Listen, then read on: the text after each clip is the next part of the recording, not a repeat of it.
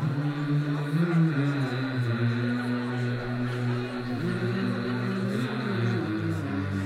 shush, they're starting to tell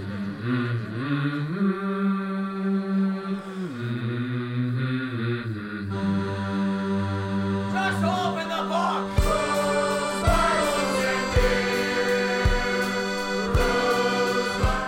Yeah, I'm here.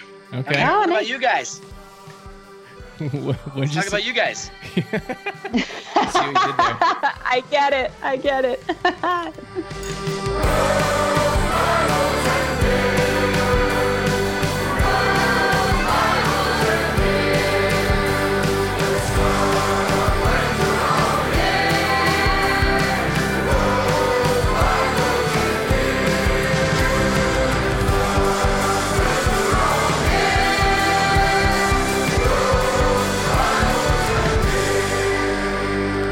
They got it back! Shameless pasta fish and chips. Oh, hi. Yes. Hello. Hey, how's it going? Good. How are you? Good. I'm doing well. Where's our other friend? Who's I gone? am going to add Scott right now. Okay. Usually we're all in the same room. So we're calling Scott. I'm Zach, and Jeff is on the road to visit his dad, so he may or may not have signal, so we might not get him. Right. Yeah, that's fair. How's your day going so far? Oh, pretty good. Yeah. Pretty good. Just picked up the girls Good. from school. I have an 8 and a 10-year-old, Oh. so Oh my goodness. Yeah. No way. yeah, which has gone fast. Oh, no kidding. Yeah. So that's Wow, why that's amazing. this is kind of your book is very interesting to me and my wife. I was going to say, yeah, I bet. Oh, I bet. Yeah, that they're at a good age for you to be reading all sorts of stuff. Yeah. Think about all sorts of stuff. So I'm happy to be joining you. Yeah. What are they like? Oh, man. They're so different. The 10-year-old is a dreamer. Every time we're driving, she's got her head out the open window, just kind of experiencing the wind and the sounds and turning up the music and stuff like that. And she's the one that we try to get to do her homework, but she's always thinking of something else. So, and then the 8-year-old is just a fireball, and Sure. she'll come home and do her homework, get it done so she can get to messing around and playing and running around and stuff like that. So totally different. And we, same parents. It's just, it's amazing how we're not, Yeah. obviously they're different people, so we probably react differently, but generally the same parenting style. So they're still so different. Amazing. What do you think about that? Nature, nurture, it's obviously both, but I suppose it can vary depending on the people, but do you have like a percentage guesstimate you think about, like that, how much one affects the other? Yeah, like the most current studies show us that it's almost more like instead of two columns where it's equally distributed 50%, 50%, or like a distribution like that it's this interactive feedback loop where nature does something and nurture responds, which influences nature, which responds through nurture back and forth. And so you can imagine something like, let's just say like a sensitive temperament. And sensitive temperament would be the nature part of it. And then because there's a sensitivity, the people in the environment will respond to that in a certain way that could increase or decrease that sensitivity or the expression of it. And then based on how that goes, nurture impacts that as well. And around and around and around it goes. And it's the more I learn about things like interpersonal neurobiology and like what happens relationally that impacts like things like epigenetics, the more it just seems like it's too complex. We'll never get to the bottom of it. Yeah. But both, really. Yeah. What do you know about epigenetics? I haven't looked into it a whole lot, but it's fascinating to me how it's almost like there's more possibilities for development than we ever could have imagined, turning genes on and off. And I'm sure we're just scratching the surface on that. Like you said, maybe we'll never get to the bottom of it, but what do you think about that?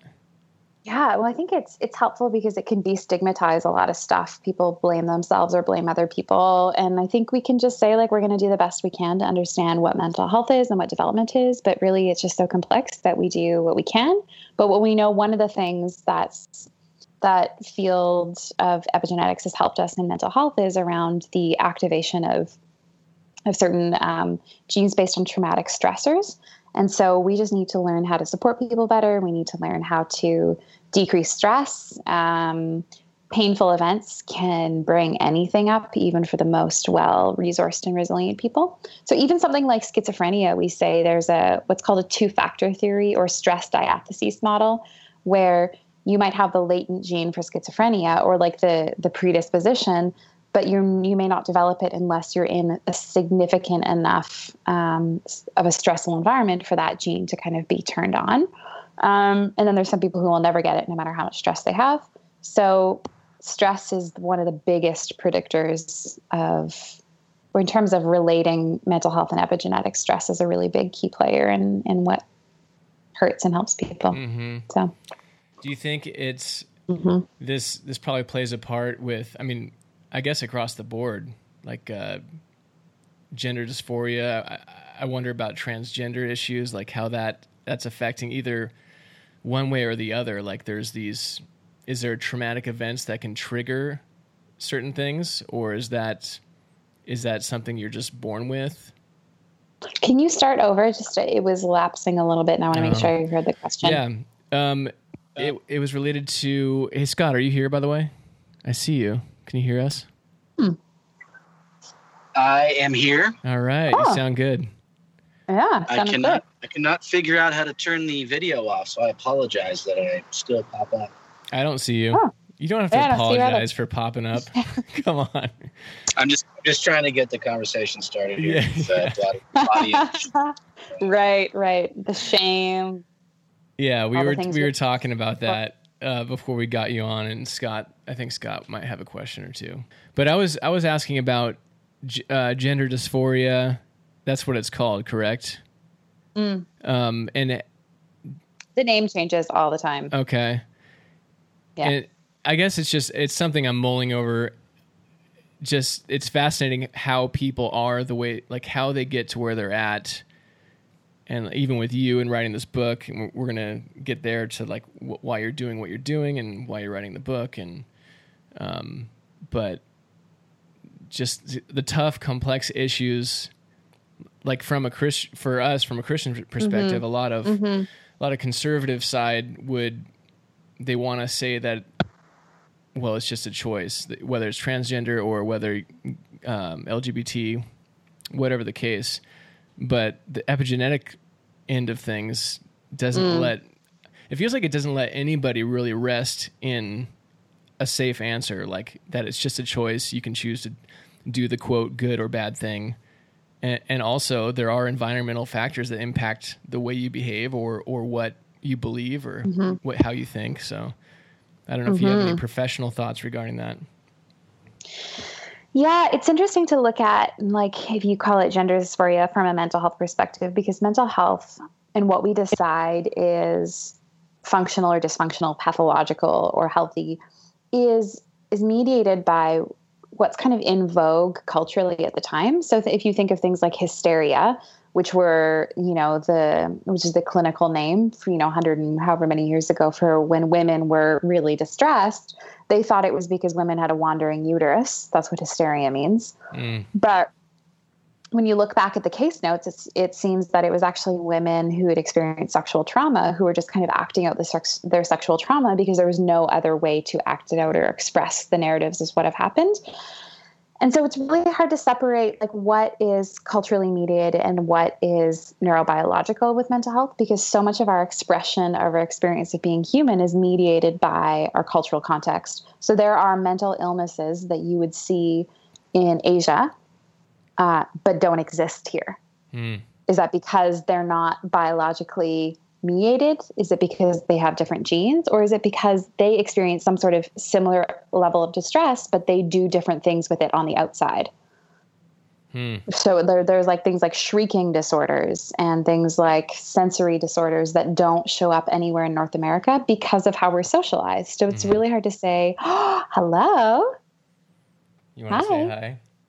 Come here. Get in the mic. Say hi. Say hi to Hillary. My name's Hillary. Nice to meet you. Hi, What's your name? Hi, what's your name? I'm Gwen. Gwen. Oh, Gwen. So lovely to meet you. Did you do your homework already today? Yeah. I bet. What are you up to tonight now? Nothing, I guess. Nothing. Soccer Oh, practice. I'm sure you. Oh, yeah. Soccer practice. That sounds good. Do you like soccer? Oh, that's so cool. Are you reading any books right now? No. That's not true. No, I'm not. Oh, not currently. Not at this moment. Do you have any favorite books that you've read or any favorite characters from books? I don't know. What's your favorite know. character? I don't know. No. Yeah, it's tough. Have you ever heard of Harriet Tubman? Harriet Tubman? No. When I was your age, when I was about 8, she was my favorite person to read about. I had all the books from all over the city about Harriet Tubman. And so maybe you could ask your parents to tell you about who Harriet Tubman is later. Okay. We can do that. She's a firecracker just like you. Awesome. Bye. Bye, Gwen. Thanks for saying hi. Love you. She's the one that likes to make the appearances, but you got more out of her than any other guest so far. Usually she'll just refuse to talk and she'll just say hi and then leave. Oh, really? Oh, I feel so privileged. Yeah. Wow. Lucky me. Yeah. All right. So did you grow up in British Columbia? I did. Yeah. I'm from actually just about 20-minute drive from where I live now. And just actually kind of where near the big Vancouver airport is. There's a town called Richmond, and that's where I grew up and now live in Vancouver, quite near downtown. And go to UBC, which is in one of the most, probably one of the most beautiful campuses around. It's right on the coast and really beautiful, and have my office in downtown Vancouver. So, yeah, it's a pretty nice setup right now. Yeah, it's an awesome place. I've been a couple times. My wife and I... Have you really? Yeah.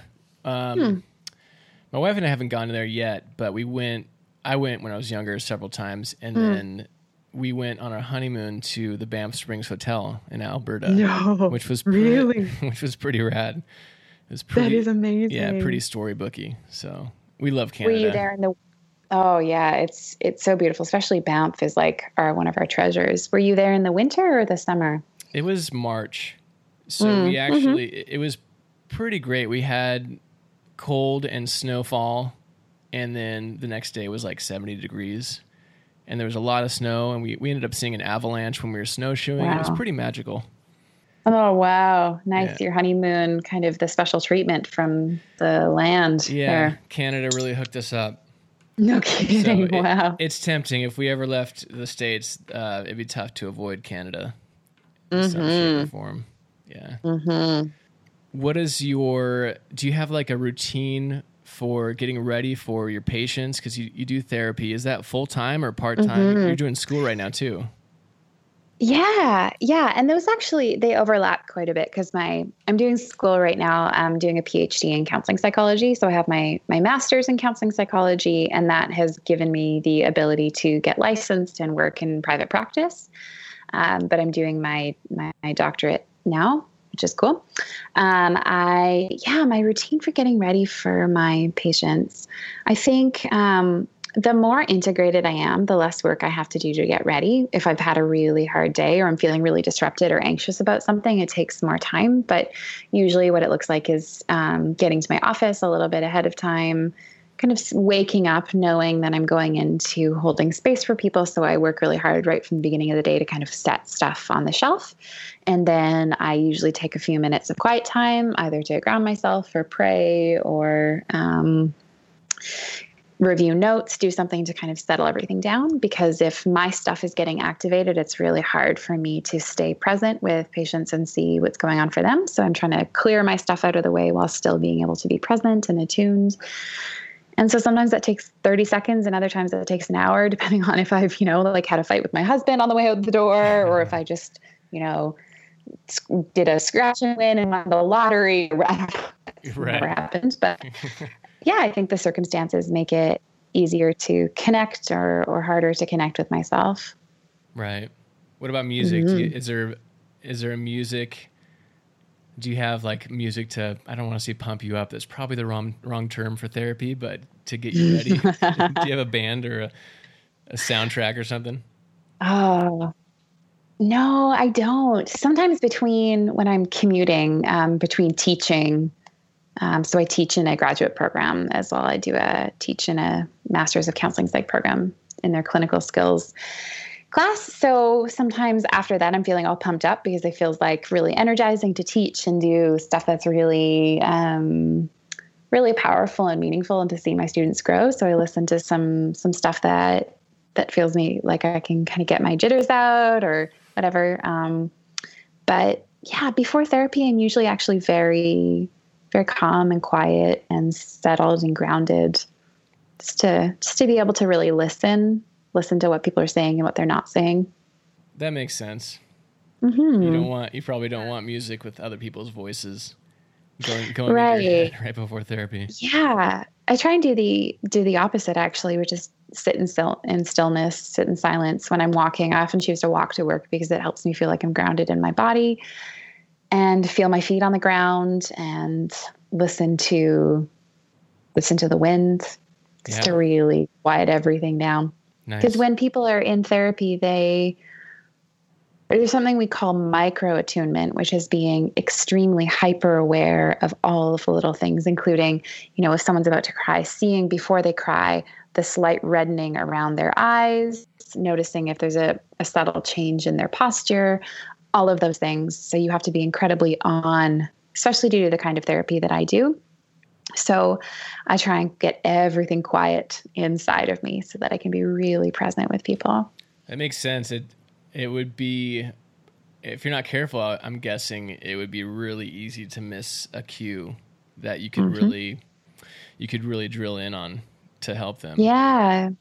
Yeah. Because often there's two lines of narrative happening in a therapy session. There's one, which is what people are doing on the surface. That's what we call the content. It's what people are saying. They're saying I had a fight with so-and-so, or I'm anxious about this.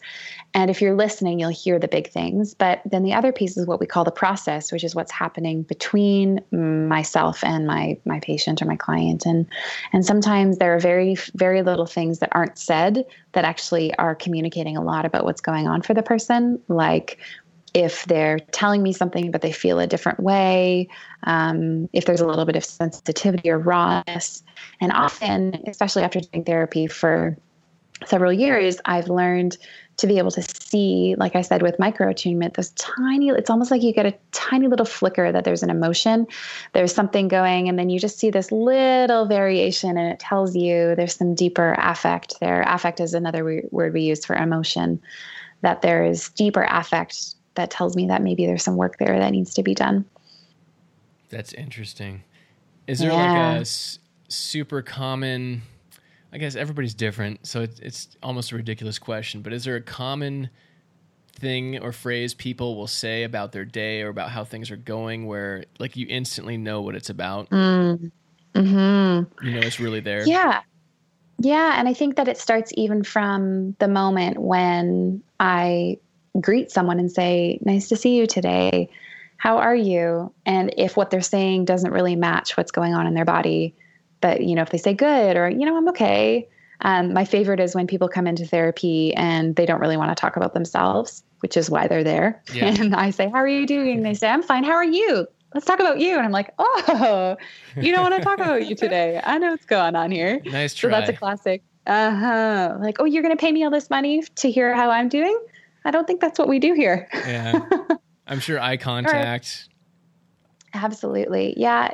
So eye contact can be, for people who've been through developmental trauma, can be extremely difficult. So when I know we're touching some early developmental wounds, then if people stop looking at me, or they look away, or they don't even look at me at all, or their head is down, all those sorts of things tell you there's a lot going on here, even if they said, oh, it's no problem.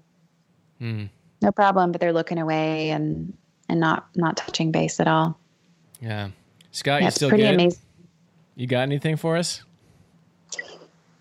Yeah, I'm here. Okay. Oh, What nice. about you guys? What'd Let's you talk about you guys. See what you did there. I get it. A diversion. Look over there. That's right. Look over there. Yeah, look away, Scott. What was the impetus to writing your book? And how far along was that after you had decided to go into therapy? I decided as soon as I started doing my master's research that I was going to write a book about it. And I didn't know when it was going to be. I didn't know what format it would take, who would read it, who would publish it. But I really believe that in the field of psychotherapy, particularly as it's related to innovative research about what it means to be human and well-being and flourishing and growth and thriving, that it's important and it's a political act to make research information accessible to people. Because often what happens is people do their research and then it sits in the ivory tower. All of the research journals that people actually don't, they're hundreds and hundreds of dollars to get access to a year. And so most people can't afford to read academic journals, or you can see an abstract if you look on Google Scholar, but to really read research articles, to see them, they're usually inaccessible language and usually inaccessible financially. So what I decided was, as soon as I'm done this study, I want to look at some really important things. I want to make sure that I give that away. And I have a mentor who's a clinical psychologist who's trained in community psychology, and she always says, we have a mandate to give psychology away. If we know something about what it means to thrive and be well and how to understand ourselves and deepen and heal, then we have a duty to people to give that information back to them. So I had promised myself that that would be an important part of what I did. So I published my research, and I published most of my research in academic journals. But when I think things could make a big difference in the lives of people, and it could change something for them, it could help them heal, it could protect them in some way, then I want to make sure that that is accessible. So when I was done my academic research for my master's, which was the foundation of this book, I was speaking at a conference, and I met a woman who actually ended up writing the foreword for my book. And she said, you've got a message to share, and you should do that, and kind of mentored me and walked me through the process of finding a publisher. And so that was actually the catalyst for it being this book in this form.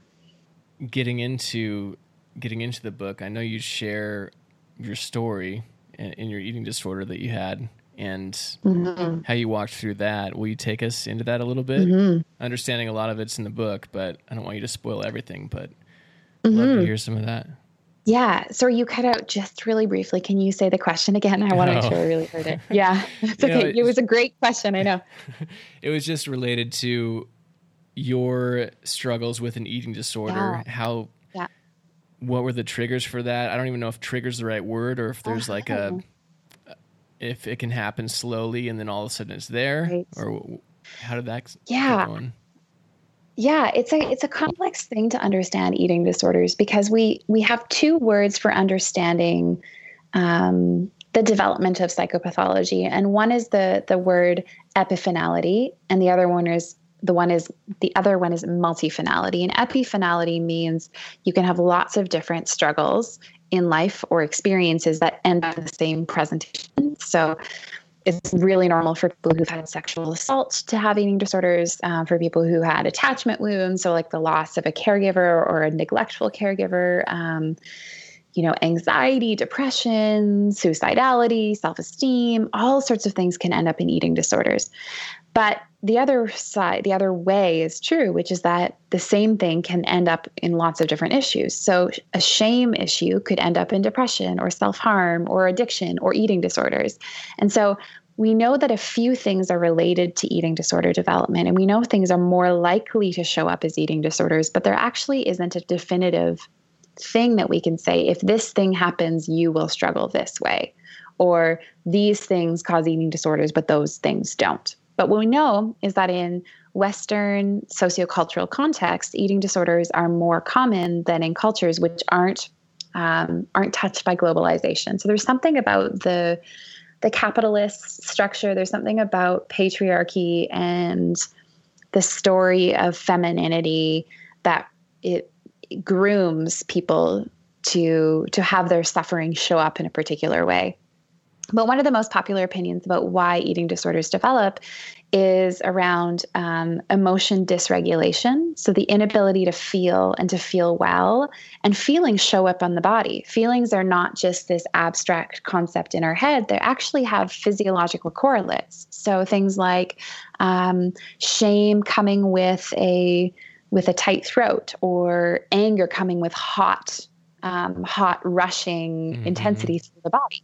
And so if feelings are unsafe and if feelings are scary, then we learn to cut the body off. We learn to do things to the body to make it go away, or to manage the amount of distress that we experience.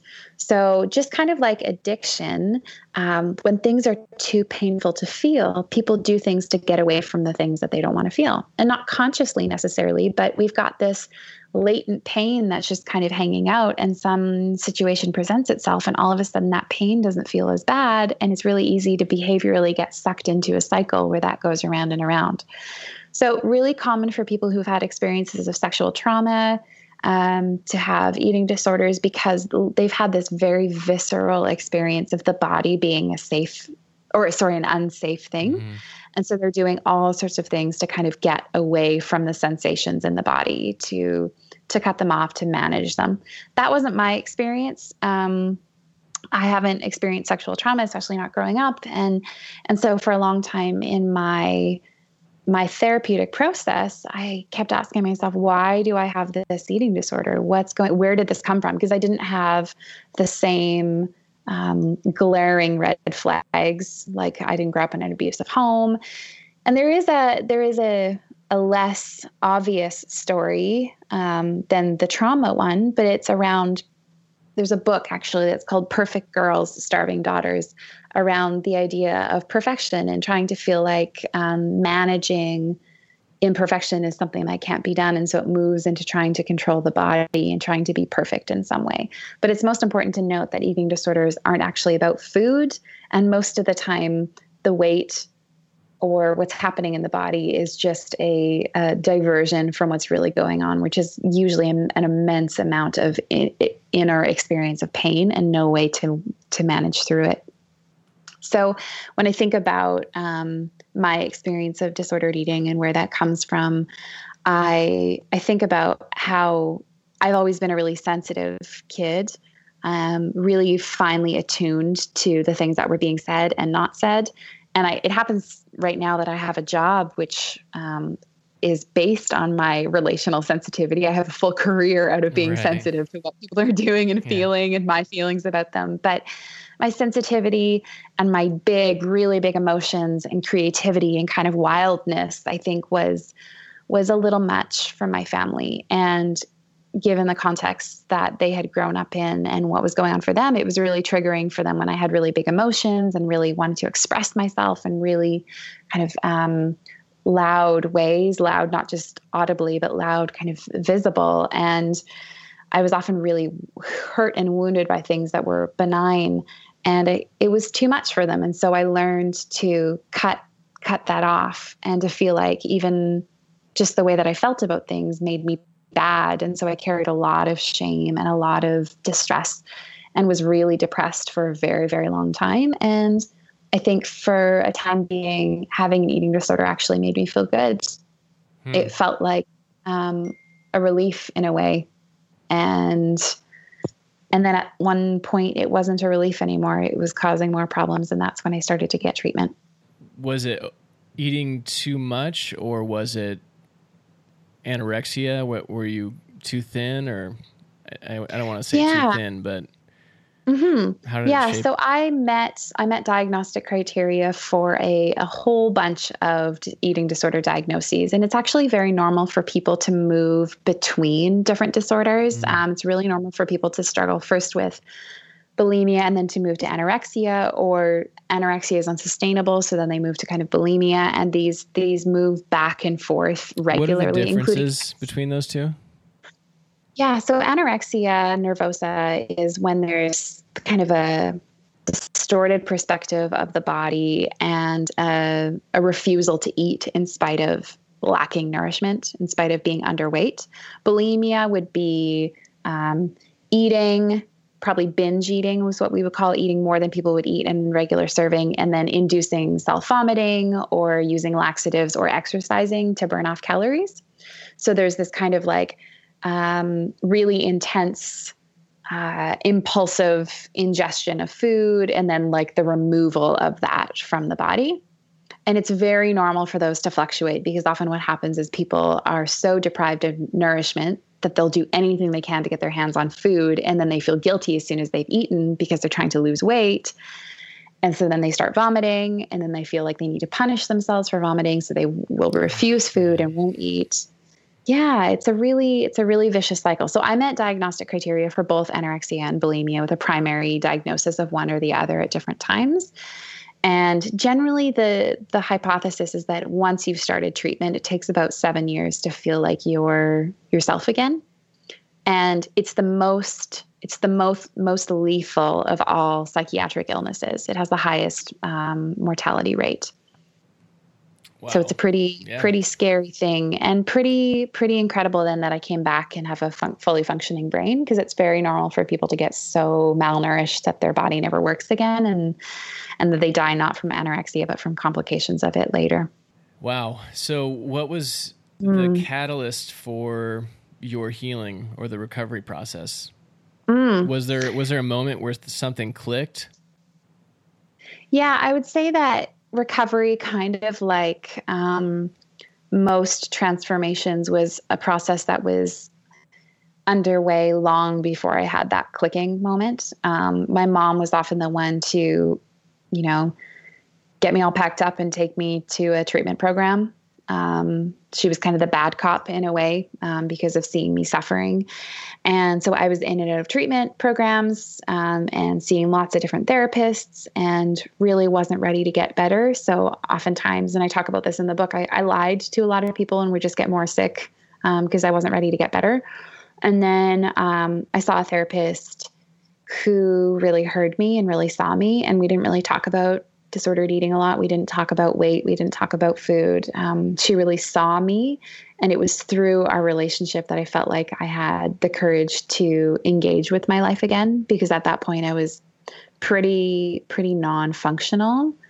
And so I use this metaphor in the book of her putting her hands around a flickering flame that I didn't know was there.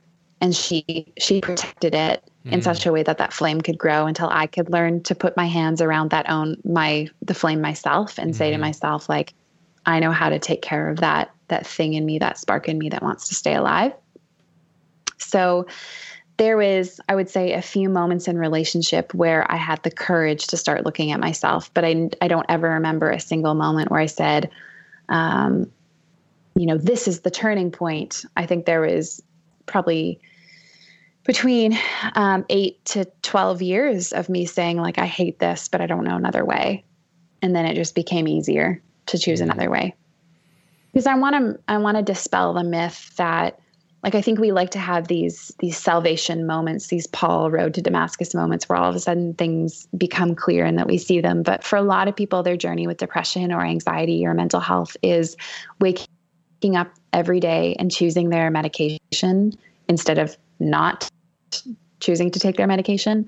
And over time, they realize that life isn't so hard and that there aren't these like miraculous moments that we looked for. That I think that they happen for some people, but if they don't happen, it doesn't mean that you're not working hard enough. It doesn't mean that you're not good enough. It doesn't mean that you're not trying. Right. It's kind of like, it's almost like anything. And like you mentioned, the consumer culture where you see the quick fixes, whether it's for your body or diet or a job or whatever it is, or the road to wealth or out of poverty. Like everybody's there's enough people that do have those flash moments, but it's not fair for the rest of us, because that's generally not how things work. Also, it's really, really interesting that your therapist, I don't know if therapists are just good like this, but they saw past the anorexia and just bulimia. It was like they saw past that to who you were, which is what kind of helped the process along.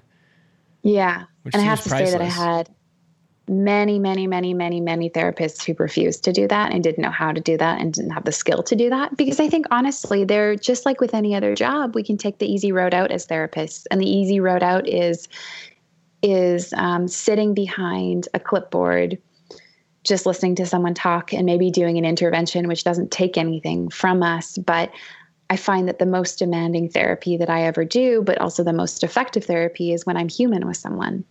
And when I see their humanness and I love them in that. And when we just show up together as people instead of a hierarchy of the knower and the not knower, the sick and the healer, the credentialed and the layperson, that there's just this kind of meeting in a place where none of those distinctions matter. And that reminds us that none of the labels matter anyway. Like, the labels are just the words that we have constructed to identify what a cluster of symptoms is, but it doesn't explain why we're suffering, and it doesn't explain what the person went through. That's the whole problem with epiphonality and multiphonality, is that we can have all of these conditions and all of these life experiences, and we still don't really understand how some people who go through trauma are fine and some people don't. You can take a good guess, but it's more complex than saying this is the missing puzzle piece. But I think that there is something incredibly healing about showing up with someone and letting them see you and seeing them. And I think that's ultimately what we all want anyway, especially when we're hurting the most, to not be the person who's sick, to not be the person with the diagnosis or the label, but to be the person who just has a lot of pain and needs to not feel alone in it. Yeah, it's almost like the science can only take you so far, and then the art side of it, it's almost like it's an art. Mm-hmm. Do you consider yourself an artist a little bit? The artist formerly known as Hillary. Yes, I think of psychotherapy as an art and science. Yeah. It's because feelings, we have enough information about feelings to understand how they show up in the body and what they do in your brain. But at the same time, like, no one can feel them for me except me. And I can't reduce my feelings down to just explaining which neuroanatomical correlates are activated. I think there's something more beautiful and magical. It's like you can look at the symmetry of a person's face and you could copy that onto a piece of paper, but would that move you in the same way as if you expressed something? Mm. So this psychotherapy is this beautiful intersection of where faith and art and science and healing, mystery and existentialism and math meet. It's just being human with somebody else and trying to do that in a skillful way that helps them remember what that's like before they forgot. My wife, and I have her permission. I was hoping to have her on here, but we just couldn't work it out. Oh, nice. In high school, she had an eating disorder, and she ran track, and for a while had the record for the hurdles, which is pretty cool. Wow. But she ran track, and in the off season, the coach made her and everybody run cross country so that they didn't gain any weight. And there was a lot of verbal digs. I mean, I guess you could probably call it abuse, where people mostly wouldn't have seen it as such, but ultimately it was about you're too big to run track effectively. Yeah. And so she looks back now at the pictures and she can't believe it. And she didn't see it at the time, how thin she was. And it wasn't until one of her friends and an assistant coach it was almost like a moment where they just confronted her and said, look, this is not going well for you. You are not healthy. And I don't know exactly how that conversation went, but I wonder how do we approach these things where you see potential health risks, whether it's too thin or maybe an overweight issue. What are good ways to approach that without adding more shame and creating adding more to that cycle? Yeah. Well, I'll use my own lived experience as an example and say that what we really need is relationships with people who see if there's hurt underneath any of those things, that maybe the shape of our body is symptomatic at times of us carrying pain about not feeling good enough or not feeling like we matter or not being perfect or being broken. And what we probably really need is people who get close enough to see us and can say to us, I see how hard you're working at covering up your pain, but I want you to know that I love you no matter what. Mm-hmm. And what we know about things like interventions is that they're not very effective. But if someone says, I really love you and I'd love to get to know what's going on for you and what life is like, and can you tell me about where you're hurting in your life right now and how I could support you with that? And wow, it seems like, you're working your body really, really hard. And I'm wondering if you know how to rest mm-hmm. and what that would do for you. And are you feeling like being a part of that community, the athletic community, is making you small and it's costing you psychologically? Well, you don't have to be a part of it if you don't want to. And really the things that make the most difference in people's lives are when we express our love and concern for them, for who they are. Again, not for the symptoms, but we see them for who they are. I love you, and I'm never going to stop loving you, and you matter to me. And because I love you, I'm concerned because, there's some things about the way that you're showing up in the world that make me wonder if this is sustainable for you, but not you're too thin or you're too big, because I think weight and body shape and size and how we attribute meaning to those things is much more complex than just saying too small or too big. Mm-hmm. Yeah. That makes a lot of sense. Scott, how you doing, buddy? Hey, Scott, I love you, buddy. How you doing? Thanks, Zach. Are you making up for something or for something you said previously, or is that just kind of I'm sure. Out of the blue? You're I'm not sure guilty about anything? I'm sure I've wounded you, Scott. I just can't think of any time, so you'll have to talk to me about that. That's right. You can have a debrief later. Yeah. Yeah. Okay. When we're in person, we Just can see each other's eyeballs. How about that? That's right. You can read each other's nonverbal cues and assess how the connection is. Oh, we have a lot of those, I'm sure. Yeah. No, that's good. That's good to be able to look past, what's going on. What am I trying to say? Look, instead of just looking at the symptoms, mm-hmm. You're looking for the root cause, and something that in the medical industry, just the physical medicine, a lot of times they just treat the symptoms.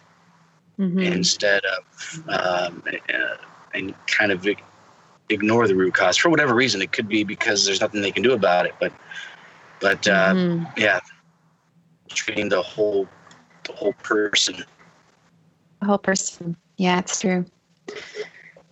It sounded like you said there's a lot of therapists that don't do the whole person thing, where they will. Or do they jump to the medication too quickly, do you think? I think therapists, unless they're trained as psychiatrists, generally try to support people to either work in conjunction with medication or to try to work with people who aren't ready to take medication yet. But I think it's easy to jump to just trying to give people strategies to manage unhelpful thoughts.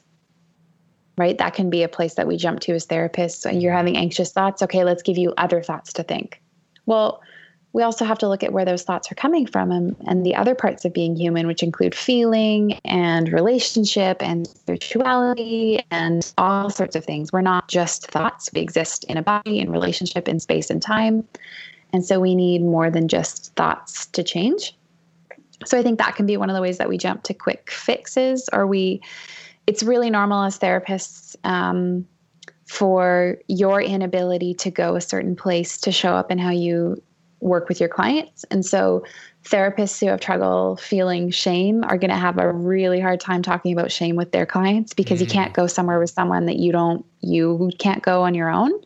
So it seems that the more work that I do on myself, the more therapy I've had, the more self-reflection and personal growth that I do, the easier it is for me to go anywhere my clients want to go, because there aren't these places that I've decided for myself that I don't talk about that, or I can't go there. It's too scary for me.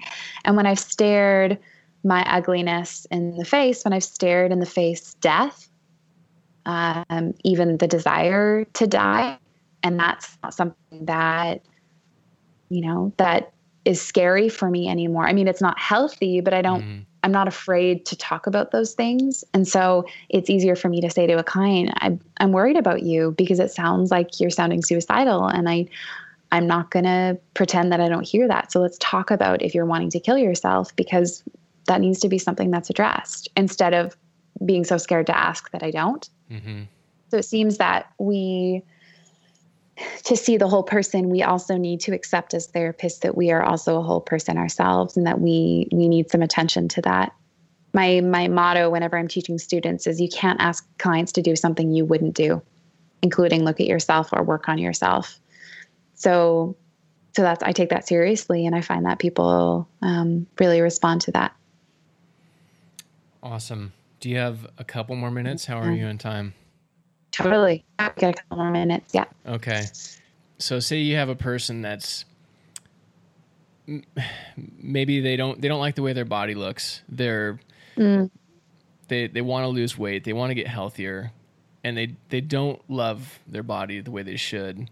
And so they're in like this cycle. Are there like mantras or something that people can use to take baby steps towards loving where they're at now, but also make progress to a fuller, more, I guess, a healthier life?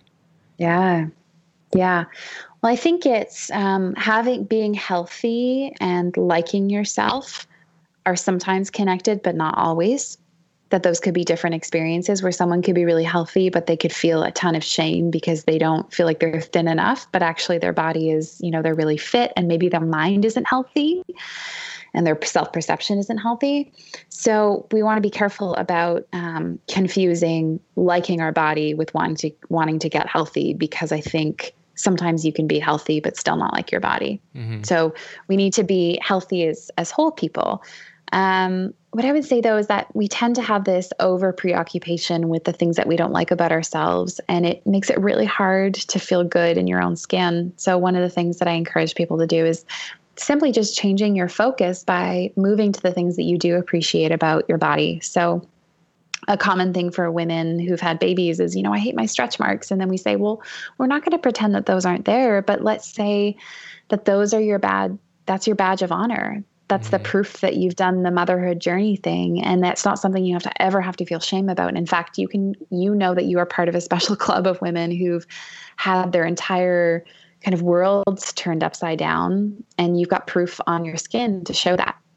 So, and that you survived that. So it doesn't mean that we ignore the things that we don't like, but maybe we tell a different story about them. Or, it's okay to focus on the fact that your legs work, that they carry you places, and just to feel gratitude about the fact that because you have legs and because they're working, can move through space and time and see the world and run up to someone you love and jump up and down and climb stairs. That legs are more than just how they appear. And so we can focus on the capacity we have as humans who are living in bodies to move and experience life. Or to my body, even though I might not look how it looks on the outside, my body, including my fingers, they let me touch the people that I love. It's through my body and the experience of being embodied, which is the word that we use in both philosophy and kind of feminist theory and psychology, to talk about the experience of being a body, not just having an appearance, but being this body. And so because I have fingers, I can hold my husband's hand and I can hug someone that I love. So my body allows me to love and be loved and connect and experience and see the world. Eyes are part of our body, and they let us see sunsets. I'm looking at the sunset in the photo behind you. It's beautiful. I took that. Did you really? Yeah. Oh, what an incredible sky. Escondido. Oh man. Yeah, it was magic. That's not really touched up at all either. It was unbelievable. Wow. And you lived through that, right? Mm-hmm. That was you were there in your body, and your body allowed you to experience that. So instead of focusing just on how we look, focusing on what it means to be fully human, which includes the experiences that we get through our body. And that can remind us that appearance is just one thing among many, many things about what it means to be us. And and we can actually divert our conscious thought processes or thought life away from beating ourselves up about looking or not looking a certain way. Awesome. Yeah. I think that the theme is that you're not lying to people. You're telling, you're not trying to deceive them or lie to them, but it's the shift of perspective, and that's and I don't think it's ever actually very constructive to say to someone, you're not ugly. You think you're ugly. You're not ugly. You're, in fact, you're the most beautiful person in the world. Like, I don't Thank even know. you. What's amazing is I don't think I've ever actually seen you. I just have this little icon that says your name. So even though I've never seen you, you're the most beautiful person in the world. Goodbye. Oh man, you guys said you broke up a little bit. I need a clean version of what you just said. Go ahead, do that again. Said, even though I've never seen you, you're the most beautiful person in the world. How's that feel? It feels good, right, Scott? You deserve it, buddy. It does.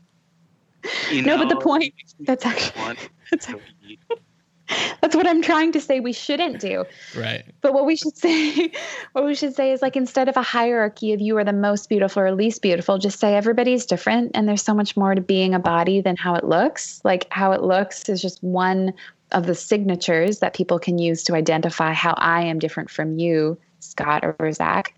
But my looks don't define my sense of worth or value as a human. So instead of focusing on being the most beautiful or the least beautiful, focusing on just being and ability and function and capacity and sensation and the fullness of feeling and all of those things that move our focus away from appearance into the things that we know are true. Because even if I said to you, to a client in my office, you're the most attractive person in the world, what happens in 40 years when they're older and they've got some battle wounds and maybe they go through chemo and they lose their hair? And am I really going to say objectively that they are the single-handedly most attractive person in the world? No. I think the hierarchy of who is attractive and who's not, and that this false, story about there being a level of value based on attractiveness, I think it's garbage. And so instead of participating, I want to quit the game, and I want all of us to quit the game and just appreciate who we are and what we have and leave it at that. Okay. Oh, go ahead. Okay, Scott. one question. All right. Yeah, let's hear it. On your website, HillaryLMcBride.com, one of the affiliates that you are affiliating yourself with is Ladies Man. Explain yourself. Yeah. Ladies Man is an organization that I started with a bunch of friends. Actually, Graham Watt, who's works with World Vision, started it. We came alongside, and it was about turning the word ladies man on its head to redefine what masculinity means. Instead of masculinity being associated with the conquering of women and the oppression, the sexual oppression of women, changing masculinity to mean the promotion of the equality of women and kind of undoing what masculinity has done to men and women through patriarchy over time. So Ladies Man is an organization that kind of got started, and we've taken a little hiatus for now to have conversations around gender scripting and male behavior, particularly the perpetuation of the sexual oppression of women. Mm. And that'd be a great long conversation too, but just the exploring and celebrating the differences in the genders and the spectrum within each gender. But do you mean sex? Yeah, maybe that. Yeah, I guess this is a whole other conversation. Yeah, like what is biological, what we're born with, and a lot of you're right. This is what I'm trying to say. The gender norms that are kind of cooked into our culture, and kind of breaking those down for what they are, and, right. And where previously and for most people they're still tied to the sexes, and kind of exploring that. Yeah, that'd be a great conversation next time. That's true. Yeah. But man, I heard you on the Pastards and Glorious Pastards first, and then you've been on a bunch of others, and then of course the liturgists, and you've humbled yourselves to come on Bros, Bibles, and Beer, and we really appreciate it. My pleasure. It's fun to have a conversation with you guys. So HillaryLMcBride.com, and then your Twitter handle? Hillary L. McBride, and Instagram at Hillary Leanna McBride. And there's 2 L's in my first name, so sometimes people get all mixed up with that. And of course, the book Mothers, Daughters, and Body Image: Learning to Love Ourselves as We Are. Wherever fine books are sold. There you go. Now you're talking. All right. Really appreciate it. Thank you so much. It's on Amazon. Have a wonderful evening. You too. Take care, you too. Yeah, All right. you too. Thank you. Talk to you later. Okay, bye.